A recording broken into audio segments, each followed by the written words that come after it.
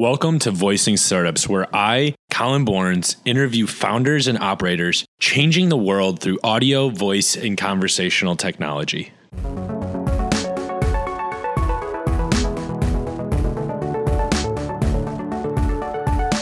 This week on the Voicing Startups podcast, I'm talking with Will, founder and CSO at SpokenLayer.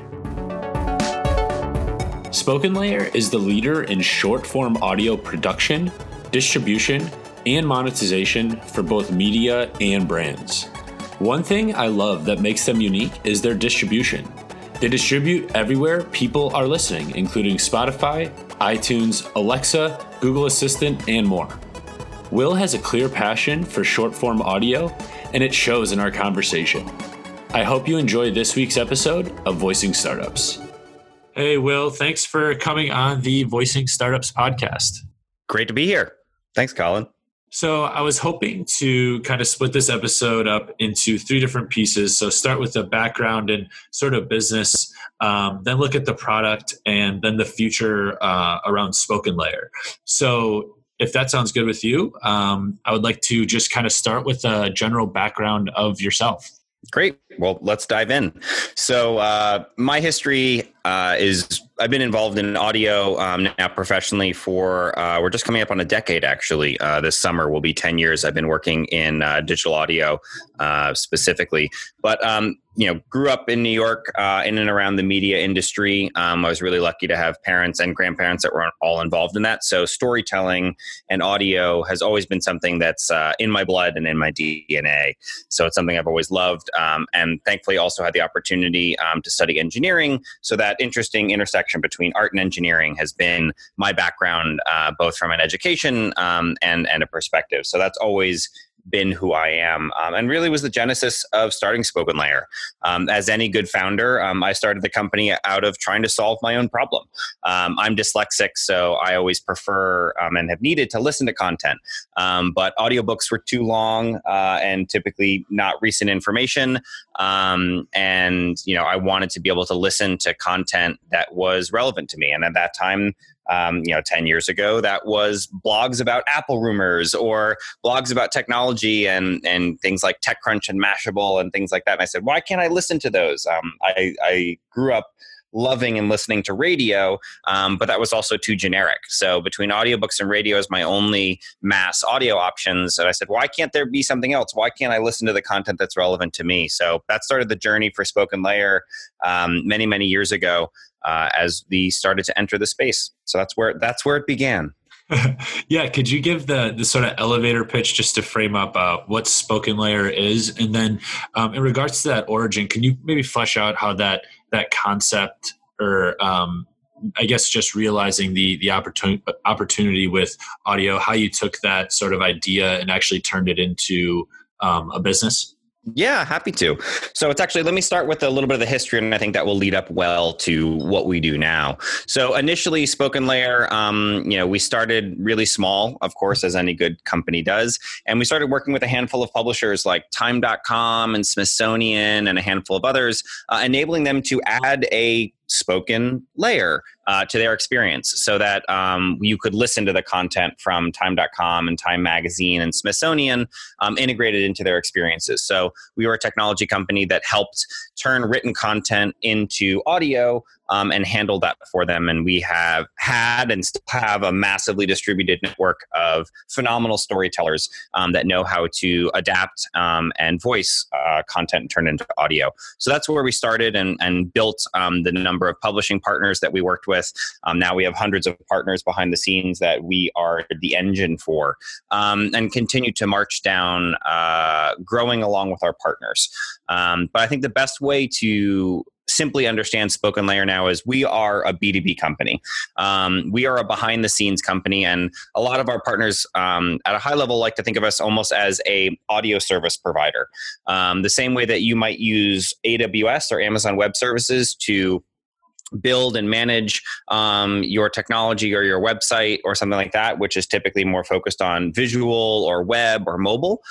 Think of SpokenLayer as kind of the, audio services platform where we're helping our partners across a myriad of different spaces. So whether it's content creation, whether it's distribution and integration, aggregation, monetization, and amplification. So we help our customers and partners, which are content creators and media companies, create audio, distribute it, integrate it, and make sure that audio content shows up everywhere and anywhere someone can listen. So whether that's Spotify, Alexa, Apple Podcasts, Google Home, we're the backend infrastructure that makes sure the right audio shows up at the right place at the right time to the right user. And because we've been able to now do that for millions and millions of listeners, we also help our partners monetize that content through advertising and sponsorship. So we're that entire life cycle, kind of your audio SEAL team. If you're a content creator or if you're a distributor like Apple, Amazon, or Google, we're a large network or portfolio of some of the top daily content that exists in the world. Great. Yeah, that's a super helpful background. I think it makes sense just to, jump right into the product. And you mentioned that you're sort of like the middle layer, kind of behind the scenes. But just to better understand from the end consumer's perspective, I think it'd be helpful just to maybe frame up or talk about one of the use cases of one of your partners to understand what that sort of short form audio experience would be like for that end customer. Could you sort of frame up what that would look like and maybe give an example of one of your media partners there? Yeah. So, at the end of the day, the most important thing is the listener always. So I'll a lot of what it is, and if we've done our job right, actually a listener doesn't know Spoken Layer exists. So that's kind of an interesting role we play, is kind of the intel inside. So we're that component that makes the whole system work. But sometimes and many times the end listener and user doesn't even know we exist. So for example, let's talk about smart speakers, because, obviously you focus a lot on voice. So let's start in that sector. So whether it's Alexa or whether it's Google Home or whether it's Bixby or whether it's Siri, for all those products, you're able to say some version of, hey, smart speaker, what's the news? Or tell me the news, or what's my flash briefing, or something akin to that. So they kind of have that high level news experience, and asking an assistant for, tell me something that's interesting, or tell me something that's relevant, or tell me something that's new, or news. And in most cases, a lot of those experiences are powered by us. So if you say, hey, smart speaker, what's the news? And you hear something from TechCrunch or Wired or Mashable. I'm using all nerdy things because I'm an engineer. But it could be The Skim, or it could be The Economist, or it could be The Daily Beast. All great publications that traditionally had never been in audio. But we enabled them to turn those brands from written publications into listenable publications. And we make that possible by taking the daily newsletters or articles or content that those publications are creating. They send it over to us. We record it and turn it into audio, host it on our platform, and then make sure that it shows up on Alexa as a flash briefing, on Google and narrated news, and all those different places, so that a user can simply wake up in the morning and say, what's the news? And we make all those connections happen behind the scenes. Great. Yeah, I definitely want to dig further into the distribution, but in terms of the product, maybe from the perspective of the people that are actually creating the content, what's that experience like for like the Mashable, for the TechCrunch? What sort of process do they have to go through to, I guess, bring voice or audio to their content? So the nice thing is we've built our system with busy publishers in mind. So we understand that every editor or writer or product person at a publisher has 1,001 things to do. So we've built our system so that there actually has to be little or no day-to-day effort on their behalf. So we can look at the content they're creating every day, figure out what's listenable, work with their team to kind of set up the initial parameters, but then we're pulling content or they're pushing it to us automatically on a daily basis to figure and what stories and content are either trending or interesting or tagged by their editors. And that content then flows through APIs or RSS feeds or forms or different ways into the Spoken Layer platform. And that starts the process. And what's really great is that they don't have to manually do anything if they don't want to. But if their editorial teams want to get more involved in either writing content that's native for voice or curating content every day on their own, they're welcome to do that. And we have dashboards and drop forms and stuff for them to be able to do that if they have the time and space to get involved on a daily basis. Great. And when it comes to that distribution, I have sort of a multi-layer question, but in terms of distribution, where are you today? And then what do you think is the most compelling place for short form audio today? And then where do you see that going into the future? What do you think is the most compelling distribution channel for short form audio in the years ahead? Yeah. So when I think about distribution, a phrase that I use a lot internally and with many of our partners is audio everywhere. Audio is something that can be persistent and can be integrated into many different devices, many different experiences. So that's something that I think is really important. There's so many times in a day where you can consume and listen to audio, and making sure that the right content is available on whatever platform that you use. Let's say you really love a certain music streaming platform. Great. You should be able to listen in there. Let's say you really love a specific smart speaker. Great. You should be able to listen there. Let's say you spend a lot of time on the website of a specific publisher. You should be able to listen there. Let's say you spend a lot of time on social or in search. You should be able to listen there. So that's kind of our mantra, is that we always believe that audio should be everywhere. So we typically look at a couple different categories of distribution. So we look at smart distribution, which I include all the assistants in. We look at streaming distribution, which is a mix of music streaming services, podcast platforms, podcatchers. We look at on-site or integrated experiences, so on the websites and mobile experiences of our content owners. And then also search and social are great acquisition tools and great locations for people to discover and fall in love with new audio. So we think about distribution as a holistic strategy across all of those different channels. So smart, streaming, on-site, and search and social are all places where audio should show up. And our job as a platform and as a technology company is to make sure those experiences are native everywhere. So the way you interact with short-form audio on smart speakers is slightly different than how you'd interact with it on a music streaming service, or how you'd interact with it with an integrated web player on site, for example, or where you might see a preview of content in a tweet. So all of those different places are different permutations or different, sometimes I refer to them as renderings across different types of distribution categories. And then there's many distributors within each of those specific sectors that I talked about. Great, thanks for that background. And another thing that you highlight in terms of this product offering, aside from just the creation of this short form content, is also the monetization. Could you talk a little bit more about that, and maybe also touch on the value of short form as opposed to maybe other forms of audio content, whether it be podcasts, audiobooks, things of that nature? Sure.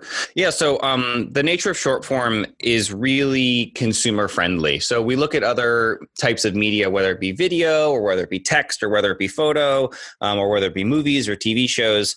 The more snackable content is and the more personalized it is, the more time people spend with it. Think about how much time you spend with Instagram versus Flickr, or think about how much time you spend listening to a Spotify radio playlist versus listening to albums. The shorter and more consumable content is, the more time you spend with it, and the more understanding we also have about the listeners and consumers who consume it. So that enables monetization to be much more targeted, much more effective, and much higher scale. And because we're the back end behind so many media partners, we have millions and millions of people listening. And that gives us a really interesting network across many different types of distribution. So going back to smart, streaming, on-site, and search and social, and also across hundreds of different publishers. So we're able to uniquely aggregate all that listening across all different types of devices and all different types of content, which is much larger than any single podcast or podcast network, for example. Or audiobooks don't even typically monetize through advertising. They monetize through subscription. So it gives gives us a much broader network. It gives us brand safety because we know what every piece of content is about that's flowing through our platform, because most of it starts as text. We have a ton of data and information around what's being talked about. So things like brand safety, where a brand that is concerned with brand safety most likely won't advertise on podcasts because they don't know what the hosts are going to talk about. And that's a big concern, whereas our network has that brand safety, has that notability, and has that scale that much larger brand advertisers think of the people that you might be more likely to hear on radio, or you might see on YouTube advertising, or you might see on Facebook, that haven't been able to enter into the podcast space because of it's not easy to buy, there isn't scale, and there isn't brand safety for those types of brands. For other brands, it makes a ton of sense, but that's kind of the highest level when we start to think about advertising and sponsorship and monetization of audio at scale. Yeah, and something interesting, at least to me, that you mentioned there is the snackable nature of the short form audio and how that makes it easier to consume and results in more time being spent with the content. Do you think that leads to either today or in the future any sort of new opportunities in terms of interactive audio experiences? I do. I have yet to see someone pull it off well, because right now people and consumers are still learning how to work with smart speakers effectively. And I think a lot of people view them as radios that they can control with their voice when it comes to content. And people aren't used to steering those experiences in stream. What they're looking for is, hey, smart speaker, play this content, or open this publisher, or play this type of music, and they're looking for it to start a channel. And the way we think about it is it's much more interesting to look at someone's behavior of what they listen to and what they skip and how much time they spend is a much better indicator than necessarily having an interactive experiences. We've done a bunch of experiments, and we've seen that users just don't want to talk to the device in the middle of the experience. They just want to start something and have it be good. You know, as think of on Instagram or Facebook, are you ever telling Facebook or Instagram the types of posts that you want to see? No, they're looking at your behavior to figure out what the right stream of content to deliver to you is. So I think that's the best proxy to think about when we think about what the right type of experiences are today and in the near future. Got it. Yeah, that makes a lot of sense. And you know, we're talking right now, sort of in the middle of this whole coronavirus and all the different things that are, I guess the questions that are coming up around that, and I'd be curious, at least today. So I think today is the 24th of March. I don't know exactly when this is going to come out, but have you seen any sort of impact, at least today, when it comes to audio content? Is there an uptick? Because, you know, a lot of people have been asking if more people are sort of looking to voice and audio products during this time, whether it's because it's more accessible or just due to the downtime. Have you seen any sort of meaningful change? Yeah, we've seen actually unexpected and almost unprecedented interest in audio in the past 2 weeks. It's really grown. You know, our office has been closed for almost 2 weeks, but we've had more interest on both sides of the house from content creators and from brands and advertisers than we did previously. It was kind of an unexpected boom for us. But think about how much time you have at home. You're not commuting. You're not in the office. You have a lot more time at home.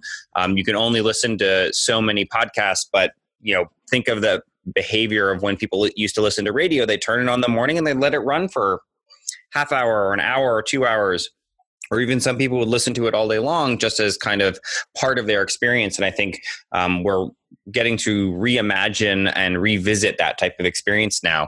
So you could see a world where you say something to a smart speaker to get a stream going, and 3 hours later, you're still listening. And it's not necessarily a 3-hour podcast per se. Yeah, makes a lot of sense. So do you think long-term, this is going to bring more people, or at least has exposed more people to audio content? Or like, I do. So do you think this is a trend that persists?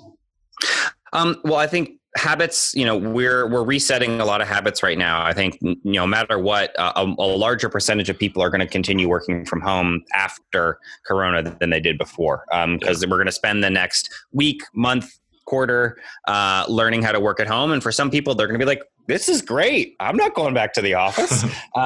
So I think the amount of time people will spend consuming the audio is going to be a lot higher. Yeah, no, I agree with you. I'm in that same camp. I'd be curious to know, in terms of the product going forward, what do you see as really your key differentiator against any sort of competition that may exist today, or maybe trying to compete with you in the future? Yeah, so a lot of, what we provide is we have a decade of experience in the industry.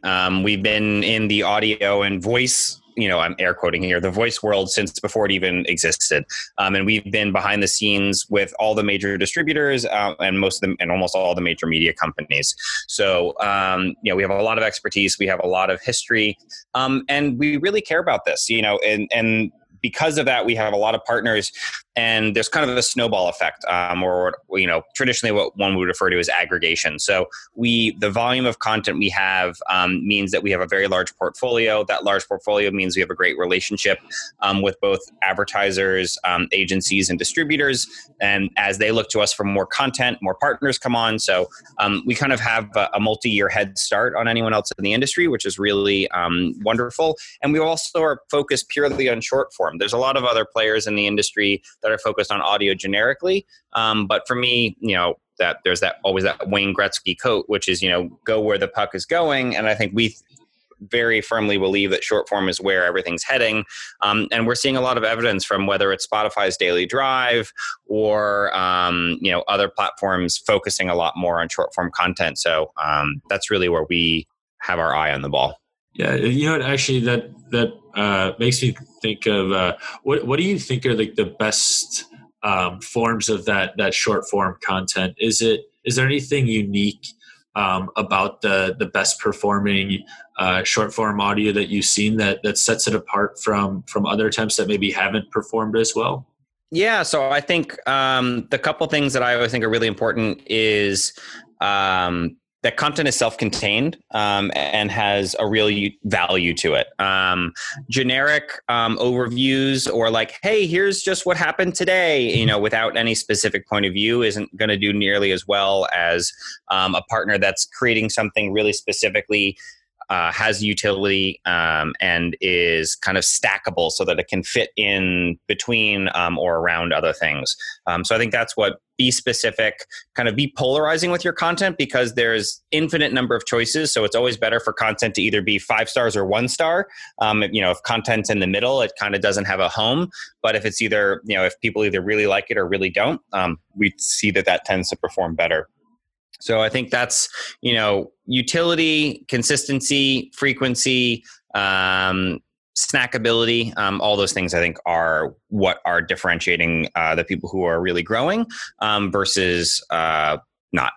Definitely. And, some of those makes a lot of sense. It comes to the people creating the content can really take control of some of those pieces. But when it comes to a spoken layer and your actual partnerships with these media providers, do you offer any sort of key value proposition or have any sort of key value proposition for them in terms of maybe helping convert that audio or help convert that content into more of a conversational or audio structured format, or where's really that value proposition that you offer to those media providers in sort of that conversion, I guess, aside from just that conversion of I guess text to speech?